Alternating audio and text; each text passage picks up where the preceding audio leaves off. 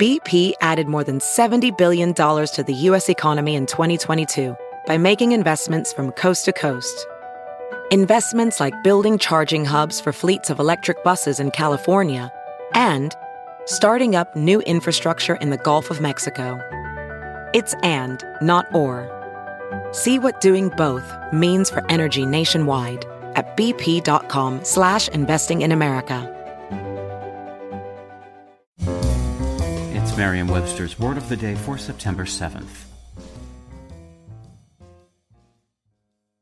Today's word is germane, spelled Germane.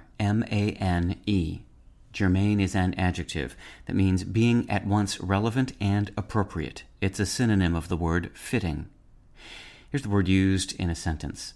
The message board moderator politely reminded new members to keep their posts germane to the topic being discussed.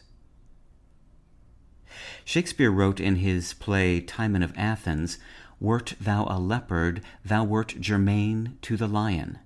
He used an old and now obsolete sense of the word germane, meaning closely akin. Germane derives from the Latin word germen, meaning bud or sprout, which is also at the root of our word germinate, meaning to sprout or to begin to develop.